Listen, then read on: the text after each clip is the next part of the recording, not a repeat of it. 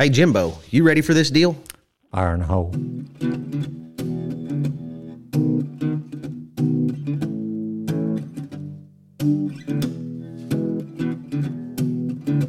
Old stories like long-lost friends,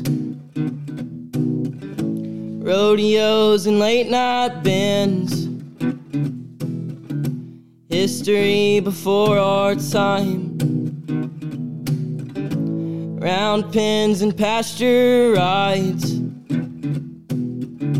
cowboys of the Osage.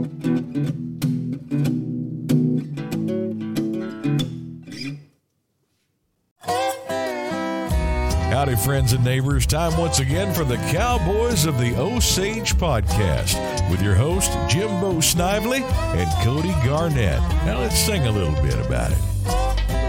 Cowboys of the Osage, riding once again.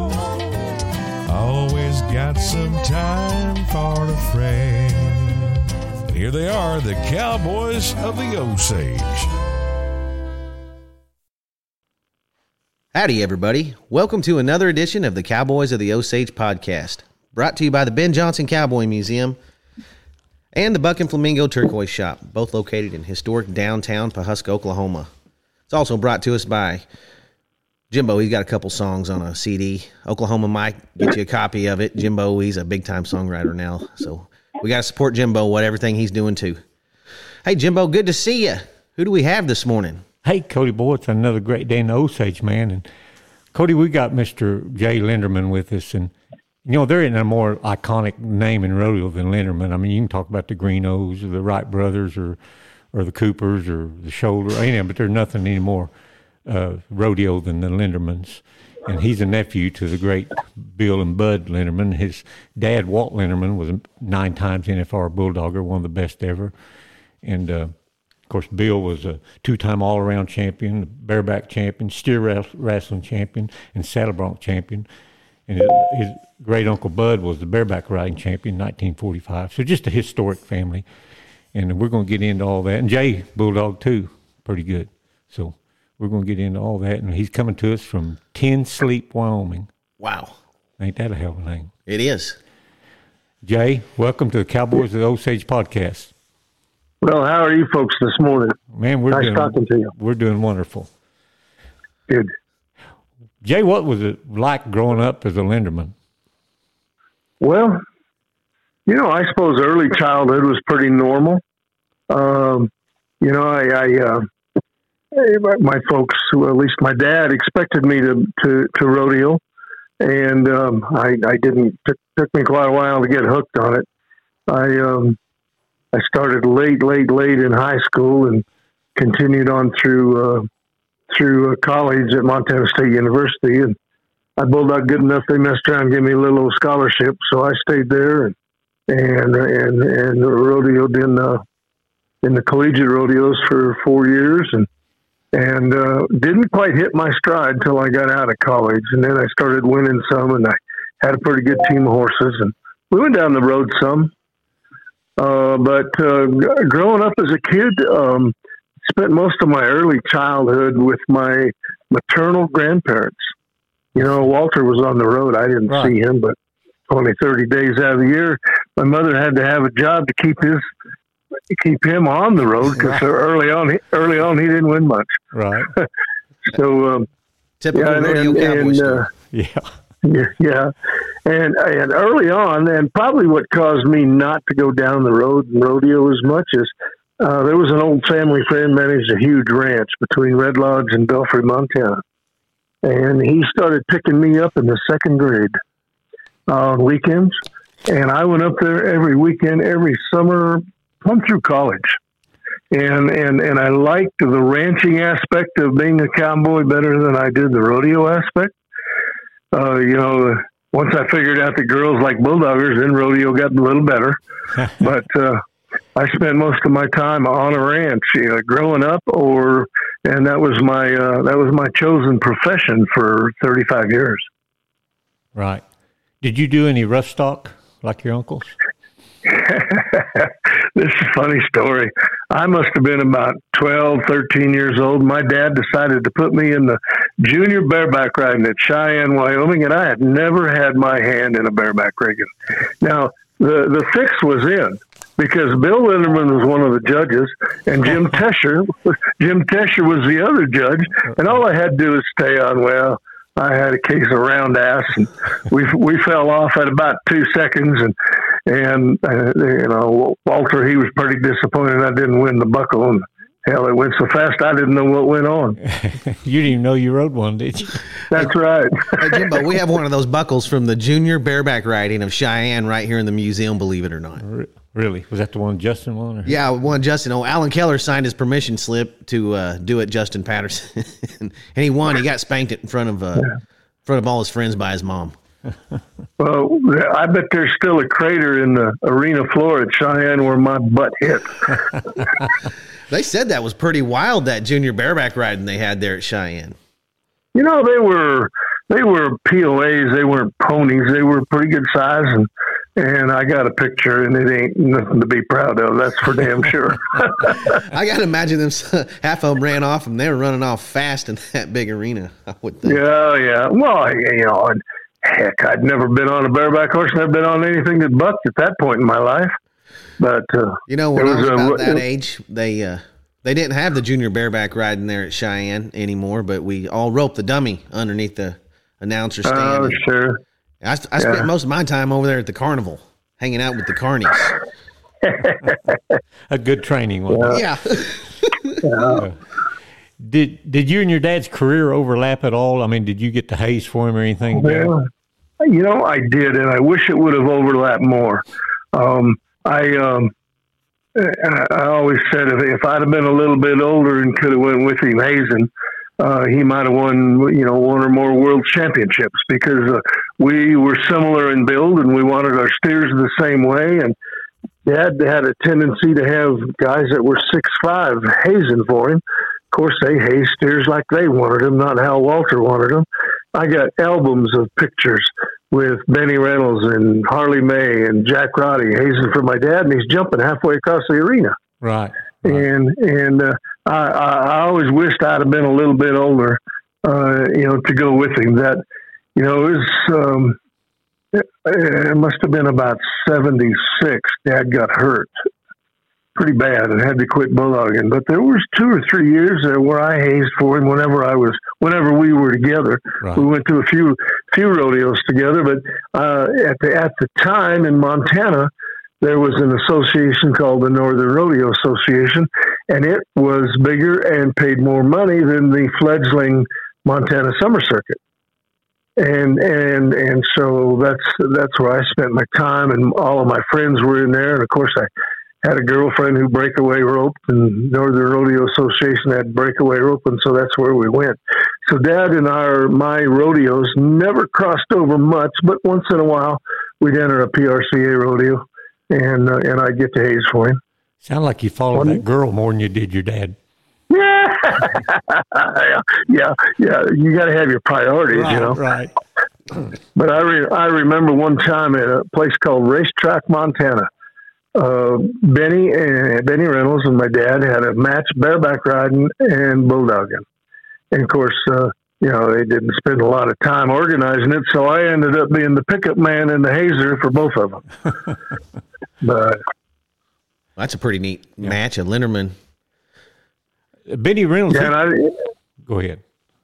I don't even remember who won. I just stayed on the hazing horse. He was also the pickup horse that day. Now, tell us about Benny a little bit. He was from up in that country too, wasn't he? Benny lived in the southwestern part of the state. Yeah. Grew up in a little town called Melrose. Had a ranch in Twin Bridges, Montana. Him and my dad traveled together quite a bit early. They owned a team of bulldogging horses together. Nice little bulldogging mare. We called her Mama, and I don't remember the year, but at Marysville, California. Steer run over to the fence. I don't remember who the bulldogger was, but steer run over to the fence, and Mama tried to get between them. She hit her head on a post, killed herself right there in the arena. Wow. Isn't that something? Well, and at the time, Dad was using Scotty, his future famous bulldogging horse, as a hazing horse. Well, they didn't have a bulldogging horse in, so they got the pickup man to be the hazer, and they put Scotty on the bulldogging side, and Walter won the bulldogging at the first rodeo that they used Scotty as a bulldogging horse. And, from there on, it was history. Well, Scotty, that horse is in the Hall of Fame, right? Scotty made the PRCA Hall of Fame, Colorado Springs, in 2016. At that time, he was the third steer wrestling horse inducted. And part of that's my fault. I didn't know the procedure. Scotty should have been nominated years and years before. But the other two horses, one was Baby Doll, of course, and the other one was Peanuts, who belonged to C.R. Jones.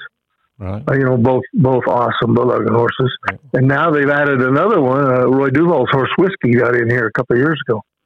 Well, Scotty, your dad rode Scotty and did real well on him, but also he had three world championships won on by other bulldoggers, right? Yeah, that's true. There was John W. win one. John W. John W. win one, Harley May win two, and Jack Roddy win one. So there was actually four. And even a more impressive fact is that there were 6 NFR averages won on Scotty, 5 consecutive.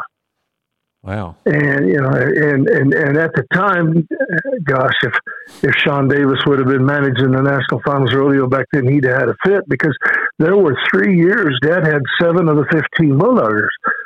So that really slowed down the bulldogging, because they'd have to, catch Scotty, bring him back, give him a chance to blow a little bit, change the stirrups, get back on. Yeah. But over the course of the 10 years that Scotty went to the NFR, he made 500 runs at the NFR. Wow. He averaged five steer wrestlers a year over those 10 years. And, they won the NFR average. 1 year, Frank Shepperson, they actually went second, and that was the same year that Walter won the NFR average. But yeah, Scotty was phenomenal, and the more runs he had on him, the stronger he'd get. And he was a big horse. Scotty was 15'3", weighed 1,200 pounds. That's big for a bulldogging horse. Right. Sounds like Scotty put a lot of meat and potatoes on the table. Well, he was the grocery maker back then, you bet. Yeah, Scotty got better care than me and my sister sometimes, I said. Yeah. Well, we had a few of them growing up too, Jimbo. Yeah, I know what you mean. Yeah. Talk about Jack Roddy a minute. He was from California, wasn't he? Yeah, Jack was from California, good friend of the family. I guess he lives in Texas now. Yeah. Him and my mother used to talk a lot. He used to call. I don't know how Jack's health is, but haven't heard from him for a while. But yeah, he was a good family friend. I always heard he could really bulldog too. He could bulldog. Yeah, of course. 6'3", 6'4", 6'5". He could stretch out there, had a lot of leverage. Right. And, he could bulldog. Yeah. California really produced a lot of bulldoggers, believe it or not, through the years, it seems like. Yeah. Bob Marshall comes to mind to me. All the way to the current, with, Luke Branquino. He was a dominant force the last several years. Oh, my goodness. Yeah. And now there's, what's the new kid's name that's winning all this World's Championships in California? Yeah. Tyler Wagaspack. Yeah. Yeah, and then, John W. Jones Jr. came from there. Oh, yeah. Another 3-4 time world champion. Tough bulldoggers down there. Wow. And that's where, we lived in San Diego for a while. My dad was rodeoing part-time and had a job managing a rental housing track in San Diego. And that's how Dad got tangled up with he called them California prune pickers. But that's how he got tangled up with all them guys, and where he eventually bought Scotty. Scotty was an outlaw. Lots of pretty famous people owned him. Harley May won him in a raffle at Cal Poly. And that's when he was a colt. He ended up selling him to Sammy Thurman, the bell racer, who couldn't handle him. John W. owned him, and they couldn't get anything done with him. And so then Dad bought him as a hazing horse. from a guy by the name of Walter Scott, California. Walter Scott was a stuntman for the movies down there. He rodeoed quite a bit. But anyway, Scotty come available for sale, and of course, Dad didn't have $1,600, so he went to C.R. Jones and borrowed the $1,600 to buy Scotty. Right. And then C.R. later ended up owning another famous horse, Peanuts. Huh. Why'd they make him? Was it because he's so big? Is the reason they started him out as a Hazen horse and didn't think of him as a dogging horse, or why? Well, didn't need him. You know, the little mare, right. the little mare mama that Benny and Dad owned together, a fantastic horse, just fantastic. Right. And once she died, they were in trouble. So it's just by chance that they moved Scotty over to the other side. Didn't seem to bother him much, but. What's interesting is Scotty could run, and he was big enough to take a lot of runs, but for years he wouldn't change leads. And bulldoggers got to switch into that left lead as you're getting down, so he gets away from you and set your feet right. Right. So Dad went to Waxahachie, Texas, took Scotty with him. James Bynum. And yeah, that's right. And Jim had a arena that was deep, deep sand. And they were there about a week, and they'd run 100 steers a day on Scotty, and they couldn't get him to change leads. Well, as the week went on, Scotty got tired, and it was easier to switch leads than not. And he finally started switching leads because he was tired. And once he started, he just kept doing it. And then from there on, that's when Scotty really hit his stride and had all the NFR bulldoggers and won all those championships on him. Wow. Funny how that stuff works out sometimes. Yeah. And the reason Dad went to Jim Bynum is he was at a loss, didn't know what to do. Right. To get Scotty to switch. So he hauled him down there, and Jim said, let's just run the son of a gun until he gets tired. And they did. And it worked. Yeah. Yeah. James Bynum, when I was a kid, he was when he come on TV or at the rodeo, that's the guy you wanted to watch bulldog, because he might throw 1 and 3 or 4 sometimes, if everything worked out right. Yeah, I'm sure I was around him, but I was a pretty young kid, and I don't remember him. Right. But I read everything I could find about him. Yeah. But what did his business card say, Jimbo? Well, I can't remember. You'll have to find it. I'm looking for it right now. I sent it to you a while back. I know. He had a funny business. Oh, it's right here. This is what James Big Jim Bynum's business card said. Maypearl, Texas. World traveler, international lover, last of the big spenders, world's champion steer wrestler. James Big Jim Bynum. That's the business card he handed out to everybody. Yep. Oh, man. That's funny. I spent a little time in San Diego one time, Jimbo. I landed there for a year or two, building playgrounds. And I was driving back and forth to rodeos at the same time. Wow. But I spent most of my time down there in a little town called Tijuana. I hung out down there quite a bit.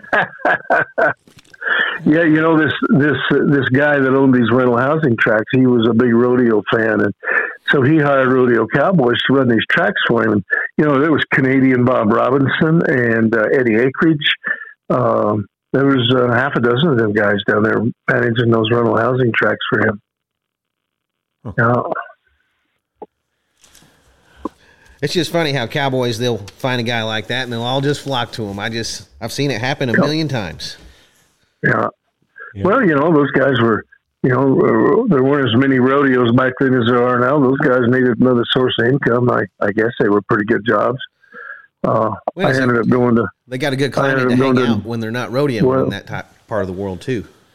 I remember that part of it. I was in junior high back then, and I enjoyed it. We had a good time down there, and we finally ended up moving back to Montana. Yeah. What about those big ranches you worked on up there? I was reading some of those cattle drives and stuff you went on. Pretty. It was quite a trip. I grew up on that ranch in Red Lodge, and rodeoed on weekends, and I wasn't doing justice to either. So about 1984, I quit bulldogging, and I ended up being able to manage a ranch for the owner of the Miami Dolphins in Ennis, Montana. nice little ranch, 500 head, not very big, but it was a good place to get my legs underneath me. And then we just kept moving up. There was a big 2,500 mother cow ranch at Boulder, Montana, and I was there about 5-6 years. And then I had to get out of Montana or go to the penitentiary in Deer Lodge. So my mother made me leave Montana. And then that's when I really kind of hit a lick. I went to Florida, spent a year there, ended up in College Station, Texas, managing a ranch for a family out of Italy. And, it was a good ranch, and I loved Texas. We were close to a little town called Snook, and it was a Czechoslovakian town, and they made the best damn kolaches. I could have stayed there forever. And then one day, a headhunter drove in the yard in Texas, and he says, "You need to be on a plane to St. Louis day after tomorrow, and because we got a fellow wants to hire you." I said, "Holy hell!" So I did, and this guy just bought a huge ranch at close to Steamboat Springs, Colorado, and it was 200,000 acres and it runs 7,000 yearlings. And he wanted to make it a big game hunting and fly fishing operation. So I ended up there for 12 years and made some money. The guy treated me right, and we built the ranch up. And I had 80 employees before it was over with, and that kind of screwed things up because when I went there, I got to ride.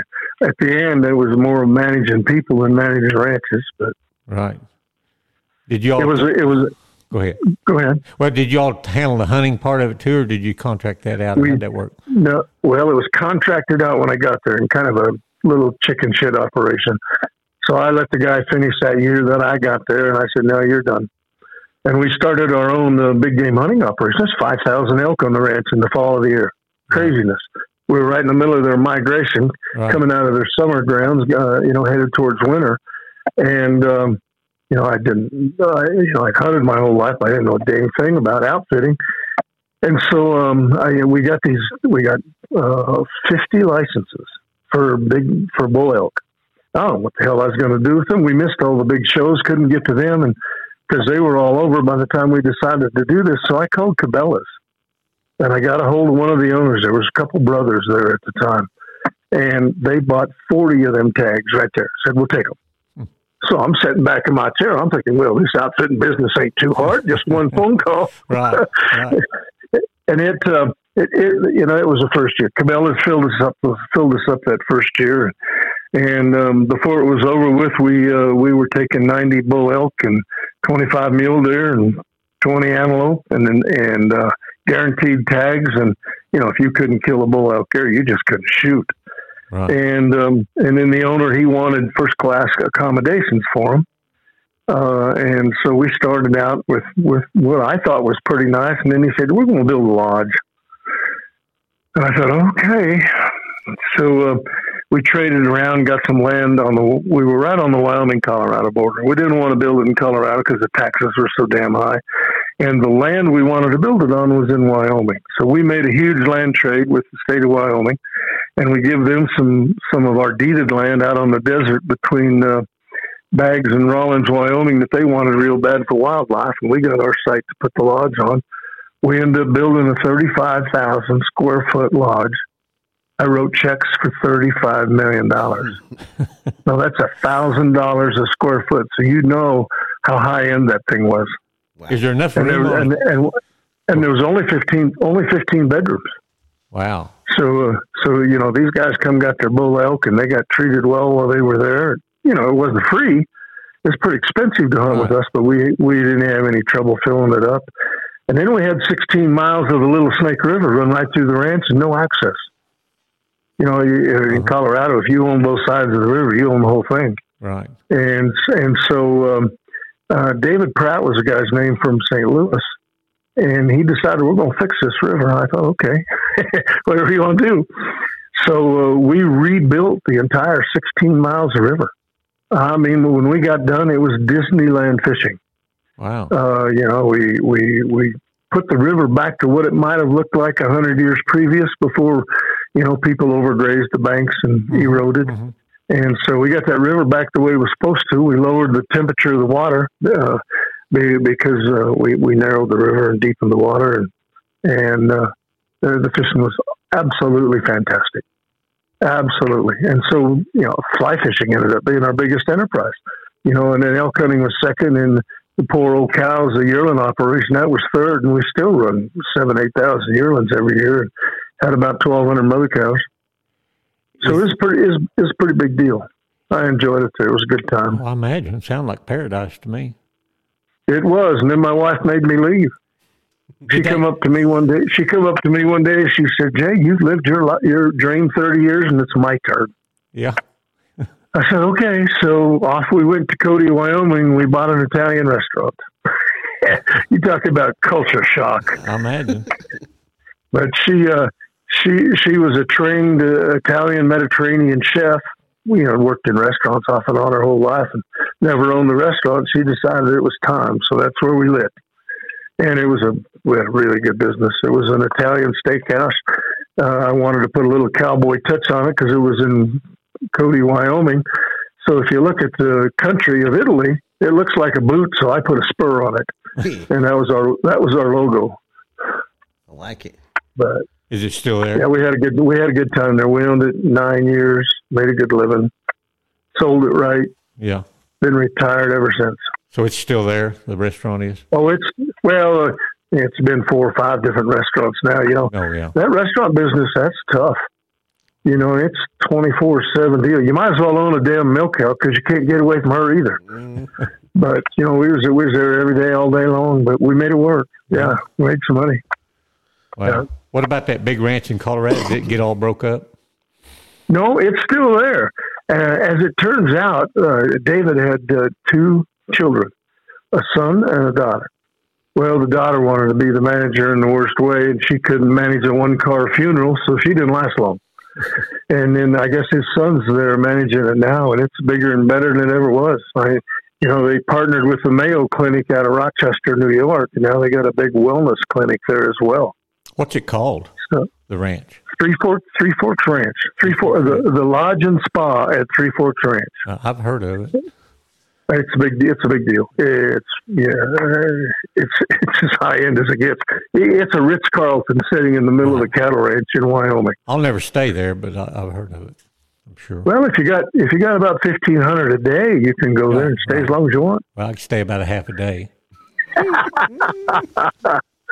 Yeah, well, you'd be surprised how many people have so much money that doesn't pay. Oh yeah, shoot, yeah. And we got David owned part of the St. Louis Cardinals, so we got a lot of the big baseball players. Lasorda was there. What the hell was that? La Rosa was there. Yeah, Tony La Rosa. The manager. Yeah. Coach Bobby Knight, we couldn't chase him away with a stick. He's a big fly fisherman. Yeah, he loved to fish. And, started out, he'd call and see if we had room for him. Towards the end, he'd just show up. Yeah. We had a room. Sometimes he stayed in my house, but we became good friends and fished together and bullshitted a lot together. Right. Yeah. And he just passed away here a month or so ago. Yeah, he sure did. Oh, I didn't even hear that. Yeah, he died here a couple months ago. Holy moly. Yeah. He had a pretty bad case of dementia there towards the end, and him and his wife Karen moved back to Indiana, and he just kind of stayed there until it got done with him. Yeah. But well, dadgum, what were you like? How old were you? Were you ever around your uncles a lot? Much? Your great uncles? I wasn't. Doug was still alive. Right. While I was a kid. Him and his wife Noreen, who was a country western singer, they owned a bar in Red Lodge, Montana. They partnered with my granddad John, so I was around them too a little. Bill, every once in a while he'd come into Belfry, but Bill drank a little, and he kind of had a mean streak, and us kids kind of hid from him. Yeah. So I really didn't know him much. The other brothers, Bud never came back to Belfry or Red Lodge that I know of when I was there. Yeah. But I was 6, 7 years old when he died. And of course, Bill died in that airplane crash in 1965. I think I was 12 years old then. And then there was another brother. His name was Lupp, and I never knew him. He died before I was born. I guess he was starting a rodeo career, and he died of an appendicitis attack. They couldn't get him to Billings, but Red Lodge couldn't handle it. So they threw him in a car. Brother Doug and Noreen threw him in a car to drive to Billings, and he died before they got there. Wow. But he was my dad's favorite brother. Of the 5 brothers, Lupp was the one my dad liked the most. But you know, this is, as the story goes, a lot of people will tell you that of the 2 that rodeoed, Bud and Bill, Bud was the better hand, but Bud didn't care. You know, he was into life for the fun side of it. Bill was a little more business. He took care of things, and you know, won 5 or 6 world championships, and Bud won 1, but might have won more if he'd have paid attention. Yeah, but he had a lot of fun, didn't he? Oh my God! I wish I would have known him. You know, he got inducted into the Hall of Fame in 2016 as well. Same year Scotty did.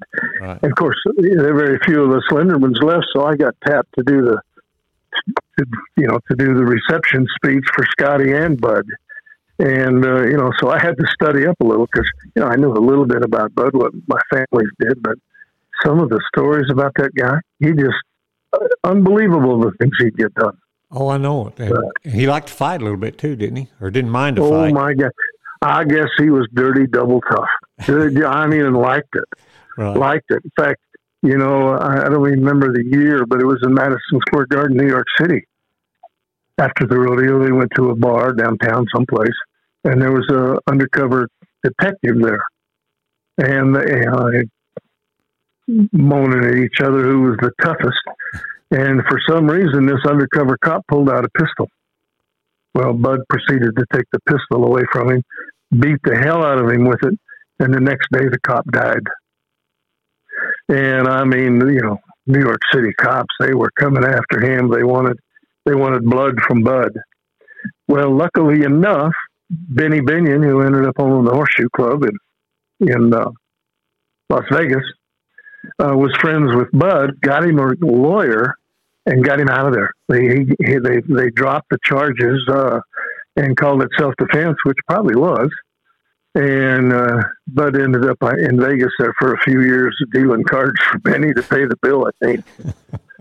But just dirty, double tough, And then some of the stories about that guy. One year in Madison Square Garden, they had Gene Autry as the guest performer. And the Cowboys were mad because Gene got paid a lot, and the Cowboys' added money was pretty low. Right. Well, Bud spent a couple days in the rafters of his hotel catching pigeons and putting them in a gunny sack. And one night, while Gene was down in the middle of the arena doing his roping and riding act, Bud was up there in the rafters above him. And at one point in the act, Gene got up standing in his saddle. And Bud turned them pigeons loose. Of course, you can imagine the wreck. Gene landed on his butt in the middle of the arena, and I don't think Gene or Bud ended up spending any time in jail for that, but I guess it was absolutely hilarious. But, I imagine. Yeah, no, he's the stories about him. There's just no end. There was a cowboy. His name was Pete Crump, dirty, double tough bull rider. Yeah, never won a world championship, but should have. And he liked to fight. Well, Billings, Montana, one year, they decided the 2 of them was going to have a matched boxing match. And, of course, Pete, he was training, running miles a day and, getting in shape, and Bud was drinking beer. Well, Bud wasn't sure he could whip him. So Bud was watching, Pete's exercise program. And one day at the end of the program, Bud drove up to where Pete got done running, jumped out of the car, beat the shit out of him right there. And Pete was so damn tired he couldn't fight. So yeah, he caught him tired, didn't he? Yeah, caught him on at the right time, I guess. Right. I've heard, boy, they like to chase the girls too. I remember reading stories about him and some of those guys and stuff they got into, Todd Watley and Buck Rutherford and some of those guys. Man. Yeah, tough bunch of guys. Yeah. Tough bunch of guys. Yeah. Boy. You know, they give a Linderman Award every year, and it's named after Bill Linderman. What is that, Jimbo? Well, you have to, I think, 3 or more events, and one of them has to be rough stock. You have to win $1,000 in 3 or more events, and one of them has to be rough stock. And have to have a tight event and rough stock. Right, yeah, tight event. True all around. Yeah, true all around, both ends of the arena. And I think he was probably, they started after he died, I'm thinking, wasn't it, Jay? It was, yeah. I don't remember who started the PRCA, but who was the lead guy that put that together, I'm not sure. It was a pretty prestigious award. It is, it's the Cowboys that win it, it's pretty coveted. There's some guys that have really gone after it. Benny Reynolds from Montana, he won the first one, and that was in 1966. That was about a year after Bill died, and Benny won the first one. And there's been some really tough hands, win it over the years. For quite a few years, the Whitakers out in Nebraska, they kind of had a stranglehold on it. Yeah. First Chip, I think he won 4 or 5, and then Kyle Whitaker, he won 10 of them. Right, I know. He won 10 of them. And I got to know Kyle a little bit. In fact, he loaned us one of his Linderman buckles to display at our restaurant, Cody. And then now Kyle's a rodeo coach at Montana State University. You don't see guys like that much anymore, Jay. Both ends of the arena, or even multiple events like you used to. Why is that? Yeah. Everybody's I think now. I think it's because the events themselves have gotten tougher, and it's gotten harder to enter a rodeo and get in the timed events and ride events, get up at the right time so you can get on to another rodeo. Early on, there weren't that many rodeos, and those guys could enter 2 or 3 or 4 or 5 events. But you don't see that anymore. Josh Frost kind of does it now. His focus is bull riding, of course. Sure. But, he'll sneak off to some of them smaller California rodeos and rope calves and bulldog just to get enough money to win that award, and been very successful at it. I think this was his 4th or 5th or 6th one he won this year. Right. Yeah. Do you watch much rodeo now, Jay? Oh, God. Thank God for the Cowboy Channel. Yeah. Yeah, we tend to watch that as much as we can. Especially when these big Texas rodeos are on, and you get it in the fall into the Big 4. We kind of tend to migrate towards the TV, and of course the National Finals rodeo. We used to go every other year, or damn near every year, to Vegas to the NFR. But you know what? The seats are better in my recliner than any seat in that arena. Oh yeah, you don't have to fight the crowd or nothing. Shoot, yeah, and that cooler of beer is right there within arm's reach. Right, for sure. Yeah, there's sure been a lot of changes in rodeo. I mean, the money's good, that's for sure. But what do you think about the no average deal? About where they don't have average hardly at most of these big rodeos anymore. Yeah, they don't. And I think that probably keeps some of the better hands from winning more of the money. Yeah. It's funny. Steve Kenyon, who used to work for the rodeo or the Cowboy Channel, he was announcing the Miles City Bucking Horse Sale, and I was there doing some promo work, fundraising for the Montana Pro Rodeo Hall and Wall of Fame. And he wanted to do an interview. So here he comes. And we're going through this interview, and he says, "Now, Jay, you're a Linderman. How come you didn't go down the road?" And I said, "Well, I'll tell you what, Steve. I could bulldog pretty damn good back then. And I could beat anybody on a given day." I said, "There just weren't enough given days. I had to go to work." Right. And I enjoyed rodeo. I had a good time at it. Do-overs, I'd do it again. But, looking back at my career in the managing large cattle ranches for absentee owners, it was a good living. It was a good living. I bet it was. Yeah. What about that plane crash that killed Bill? How'd that go down? I've heard some stories on it. He was headed somewhere in the Northwest to give a speech to a rodeo committee or something. At the time, I think he was the secretary-treasurer of the PRCA. And, by then, Bill was Bill. He had a huge following, huge stature, done a lot of great things for the PRCA. And the plane happened to it was a layover in Salt Lake City. And somehow the plane caught on fire as it landed. Now, the story goes that Bill got out of the plane safely, unhurt, and went back in trying to help some of the people that were still stuck on the plane, and that's where he died. Fact is, they found the reason they identified him, they found his melted buckle that he had on. But there's a strange story behind that. The day before he left, and he flew out of Denver, but there was a bar and a restaurant there called the Pig and Whistle, and I was there a couple times, just a joint. But it was, Bill spent quite a bit of time there, and he went in there and he was going to write a check for some cash for $20. And the guy said, "Well, you got to have your address on there." So in that little empty line in the lower left-hand corner of the check, Bill wrote "Heaven," and the next day he died. Isn't that something? Yeah. I'd heard that before. I was going to ask you about that. That kind of gives you goosebumps, doesn't it? Oh. Yeah. He was beloved by the RCA. I mean, he was president for how many times? Six or seven times, wasn't he? I think he was the president from 1950 to 1957. Yeah. And he refused to run again. And it was a couple of years later that he was a secretary-treasurer.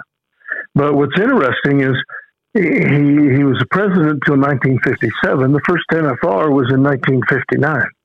Right. And Bill qualified in the steer wrestling for the finals in 1959, but he passed up the chance to compete so that he could be the arena director. He wanted to make sure the rodeo went off the way it was supposed to. Yeah. Yeah. So he gave a lot back to rodeo. He's a pretty amazing man. He pushed that NFR too, didn't he? One of the main ones pushing for it. Oh yeah. Yeah. He was one of the founders of that first NFR in 1959. Yeah. And, of course, from there on, it just got bigger and bigger. I think the first one was in Dallas. It was in Los Angeles for a while. And, of course, the big run in Oklahoma City. But, yeah. I always heard there was one or two on the board that was always against the NFR because they thought that that any rodeo was supposed to be open to all members. And they didn't like the idea. Yeah. And, that's still an underlying pin for the PRCA. They hesitate, even the big spring rodeos in Texas, everybody don't get to go. Right. I know. But, they've kind of come to an understanding that, most of them big rodeos have qualifying rodeos where anybody can enter and you get a chance to win one of those slots at the big rodeo. And that's how they came to an understanding. But that's how the PRCA kept them big Texas rodeos in the PRCA. Because early on, when Dad was going to those rodeos, there'd be 250 bulldoggers. Slack went for days and days and days, and it was one head in the final. And them committees, Slack don't pay very good. Don't sell a lot of tickets. So they needed some way to figure out how to cut the numbers of cowboys down, and that was the conclusion they came to. Right. And that finals has been the biggest thing that's ever happened to rodeo, probably. I mean, it just gets bigger and bigger, especially when it went to Las Vegas, and that's just crazy. Yeah. And it's been great for the Cowboys. So it's a resounding success for sure, but there was a little opposition to it. You wouldn't have thought so now, but there actually was a little opposition to it. Yeah. And here the last few years, there's been some rumblings about trying to get it back to Texas. Well, you know what? I don't think Texas can compete with the money at Las Vegas. No, I don't either. Just no way. No. I think didn't they just sign another 12-year deal with Las Vegas this last national finals, I think. I think so too. Yeah. and this coming weekend, they got the Super Bowl in Vegas. Right. Well, if you talk to the locals down there, the NFR is a way bigger deal than the Super Bowl could ever be, because the finals goes on 10 days and the Super Bowl is one day. Yeah. It's the biggest event they have every year is what I've always heard. Yeah. At a time of year that was pretty slow for them. I've been out there lots of times during the finals and never went to the finals, but there's cowboys and dually pickups and cowboy hats everywhere. And a lot of them don't even go to the finals. I used to think people went to Vegas for the rodeo, went to the rodeo, but more than half of them don't ever go to the rodeo. They're just out there. One year, my wife and I went down there just to go to the trade show. Yeah, you just go to the trade show and you can watch it. We ended up sneaking into one performance, but fell into some tickets. But we didn't go down there to go to the rodeo. Right, I know, it's crazy. But I think that Bill's death, there's been several tragedies in rodeo, but maybe Clyde Burke got killed, roping or bulldogging in Denver, and he was a world champ. Fritz Truan got killed at Iwo Jima, Cody. He was an all-around champion, and that shook the rodeo world. And, of course, Lane Frost. But then Bill Linderman dying in that plane crash was right up there with him. It just shook rodeo to its core, I think. Yeah. Yeah, I was old enough to remember the funeral. We had it in the basketball gym at Belfry, Montana, and you couldn't find a place to sit down. It was crazy, and every world's champion, every rodeo person that was ever, big in rodeo was there. Right. And it was a big deal. Oh, I'm sure it was, because he'd give so much to rodeo. Even got an award named after him now, so he at least his legacy lives on. Yeah, and that's a good thing. That's a good thing. He won a world's championship in 1 year, or 3 world championships in 1 year. One in the bulldog and one in the bronc riding, and of course he won the all around. And that don't happen very often anymore. No, he was the first one to win 3 world championships, I think, in the same year. Yeah. And the fact that it was a riding event and a time event, just made it that much more special. Right. And, that's where they got the basis to form the Bill Linderman Award. Sure. And that reminds me, I had a trivia question the other day, was who the first RCA all-around champion was, and it was Todd Watley in 1947. But they had, in 45 and 46, they did not crown a all-around champion for some unknown reason. Did you ever get to the bottom of that or figure out anything? Well, Jim, I've done some homework. I still haven't got the answer. But with the RAA, Rodeo Association of America, the IRA, which was the International Rodeo Association, were big at that time, and the RCA was just coming on board. Mm-hmm. And the RAA became the RCA. And for some reason, there was a squabble over the or the all-around world's championships in 1945, 46, and 47. So I called Pro Rodeo Hall of Fame, Colorado Springs. I said, "Hey, what happened?" Of course, they got a historian archivist there, and she didn't have a clue. She's probably 30 years old. Right. This was almost 8 years ago. Never even heard of a Linderman, probably. But I set the hook. She got interested, and she was going to look, see how big of a chore it was going to be, and go back into those old rodeo magazines and see what happened. But I think it was some political BS going on between those 3 associations at the time that caused that to happen. Because if you'll take a look at the Cowboy Hall of Fame in Oklahoma City, they named Bill Linderman as the all-around world's champion in 1945. It's right there in everything they've printed about Bill. But for some reason, the RCA backed away. And I don't know the reason. I know Bill won the RAA all-around world's champion that year. He had 16,000 points. Mm-hmm. But the RAA didn't count added entry fees. Right. And the RCA did. That might have been the squabble, caused some confusion as to who won and who didn't.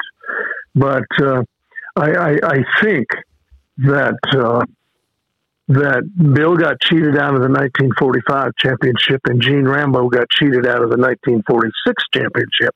Now, what happened in 1947, and this little gal Colorado Springs knew it. She said there was a big anonymous donor gave a bunch of money to the PRCA if they would name Todd Whatley the all-around world's champion for 1947, because he had rightly won it by points. But because of this squabble, they didn't name him. So the RCA, it looks to me like liked money better than historical integrity, and gave named Todd Whatley that world's champion in 1947. So there's some mystery with the whole damn thing. I don't know if I'll ever find out, but I'm stirring the pot. We'll see what rises to the top. Well, you need to, because they need to make that right, and it wouldn't be that big a deal. All they got to do is go back and count points. I mean, it's right there. That's right. In front of them. They crown champions in the other events. It ain't like they got to come up with the money to buy 2 all-around world championship buckles, because both those guys are dead. Right. And their family, if they want to, I went through the same thing with my grandfather. He won the first national finals steer roping, and they didn't give a buckle till 1962. This was 1959 when he won it.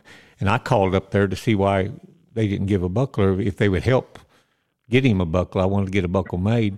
And sure. And they didn't. They wouldn't help financially, but they did okay it to use their logo and use the same people that were making their buckles. So I got an exact same buckle made with the RCA on it and all that, and it's here in the museum. But they like I said, they didn't pay for it. But at least I got a buckle out of it. Yeah. Well, I'd known of this situation back in the 40s for years.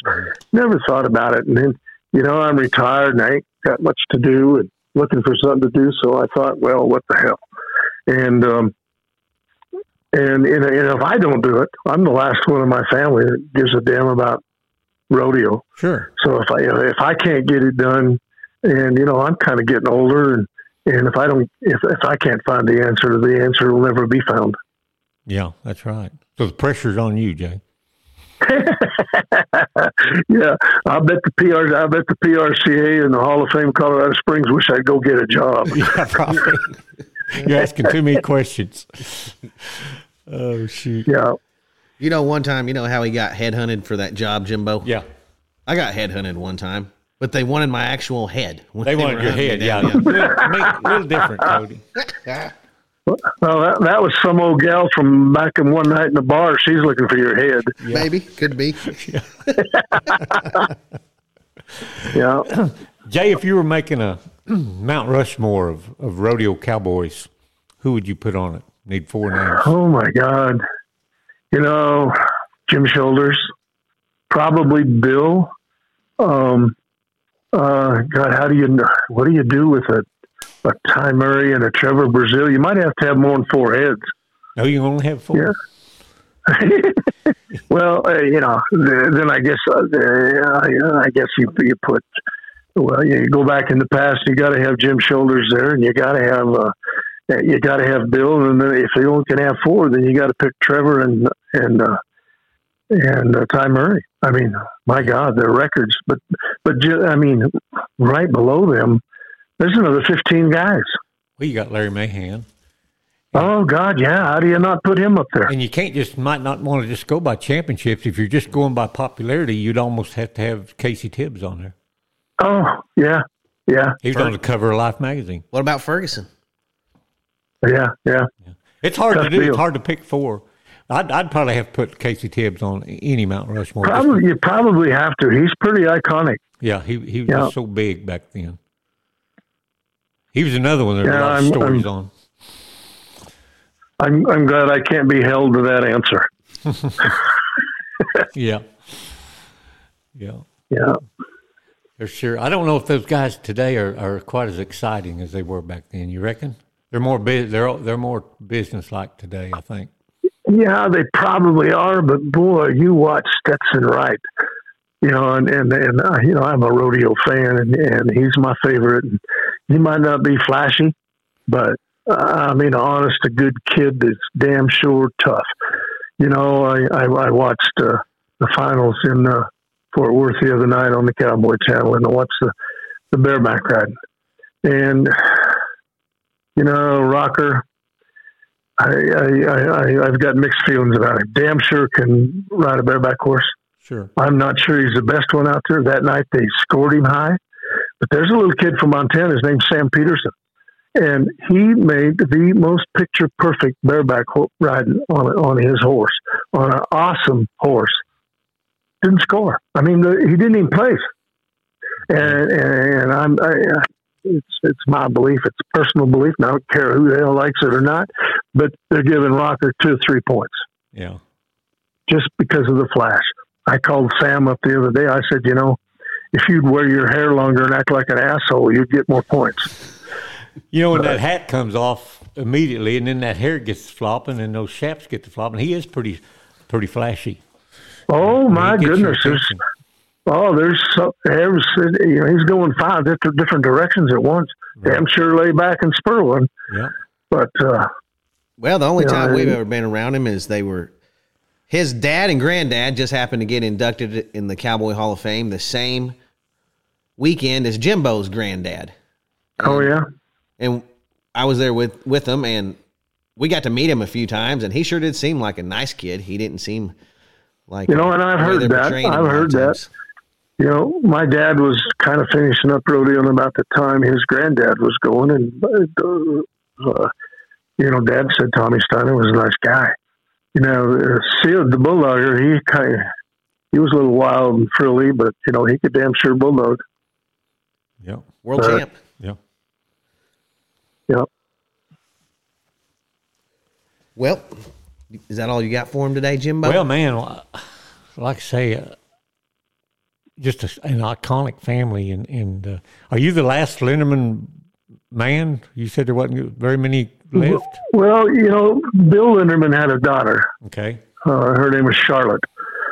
I think she married a guy by the name of Jay Parsons. They live in California someplace. Mm-hmm. And they had 2 sons. I've never met them. Mm-hmm. But I heard that they were bull riders. Didn't last very long, didn't win a lot. So they're still around somewhere. They'd be 40-ish by now, I suppose. Right. They're so they're still out there. Pardon? I said their last name would be Parsons, though. Yeah. Last name would be Parsons, but they'd be Bill Linderman's grandsons. Yeah, right. And, the rest of Bill's kids, there was a stepdaughter, Mike. I lost complete track of her. I don't know where she's at. Bill had a son. He died before he turned 30. There just ain't many of us left anymore. And I didn't grow up around them guys. Walter rodeoed pretty hard there for years and years. And of course, that's around him a lot. We put on some steer wrestling schools, and I'm not sure I learned how to bulldog or if it just was kind of osmosis and it just absorbed into me. But I think it was Walter's excuse to try to kill me putting on them bulldogging schools. But I wasn't the right size. I barely stand 5'9", and the guys that was winning most of the money was 6'2" to 6'5", and I enjoyed it. They let me win a couple buckles and a couple saddles, and I got some college scholarship money out of it. But it's funny, for a long time, my goal in the steer wrestling was to catch a steer long enough to get a picture. Well, so that happened, and I had to raise my goals to, let's see if I can win a buckle. Yeah. And so I bulldogged for 13, 14 years. And Dad and I would put on them bulldogging schools twice a year. We must have put them on for 10 years or so. And he kind of pioneered those steer wrestling schools back then. And we had a lot of kids and a lot of success. We had quite a few NFR qualifiers come to our schools. But once that got over, I quit bulldogging in 1984. And, like I said, I went to work for a living. Yeah. But what was it like always a rodeo fan, always will be. Yeah. What's it like to bulldog at Cheyenne? It's craziness. Absolute craziness. Back then the score was 30 foot. Now they shortened it up to 20. That helped a little, but it's still a wild event. Oh my God. And Dad would take Scotty there, and I, if I'd have been managing Scotty, there wouldn't have been near as many people riding him. But Walter said, I'll mount every cat in the alley, as long as he could make that mount money. Yeah. And too many at a rodeo like that. And Pendleton was the same way. You know, you got that long score. You come up over that hill and down the hill to catch the steer. At Pendleton, either my dad or Scotty come away crippled every year. And, you know, some of that could have been solved by not putting so many people on Scotty's back. I wouldn't have done it. Mm-hmm. But he was his meal ticket, though, wasn't he? Well, he was, I guess, yes. But it's my guess that if Walter wouldn't have mounted so many of them guys, he might have won more World Championships too. Yeah, you know, because everybody that was winning in World Championships was riding Scotty. Yeah, you know, and Dad ended up second 3 times, right, and third twice. Right. You know, and of course that wasn't the only reason he didn't win the World Championship. Walter had a little trouble managing business, but you know, I'd like to. He put in all that work and all that effort. I'd like to see him win at least one, but that didn't happen. Yeah, just the way it goes. Three runner-ups is pretty impressive, though. Your Uncle Joe can feel his pain, can he? Yeah, Jimbo? yeah. 2 runner-ups, sure can. His uncle was a 2-time runner-up. Once by just $94, 1961. But. Yep. Well, shoot. We sure appreciate you coming on today and sharing some of the stories about you and your family with us today. Well, it's been a pleasure talking to you guys.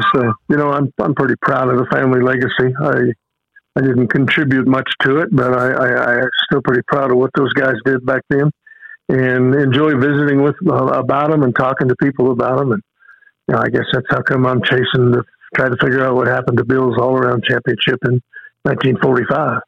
Yeah, so, you're contributing to the legacy by doing podcasts like this, and you were on the Cowboys. You know, just getting it out there and keeping it alive. And that's what we're all about here at the Ben Johnson Cowboy Museum, is keeping the old history alive and not letting people forget those old timers. Well, since finding out about you guys, you've made my bucket list. We're going to show up there one of these days. Oh, that'd be great. Love to have you. It's about time for a road trip. You bet. You bet. Well, there's not a better place to come than Pawhuska, Oklahoma, right here. Yeah.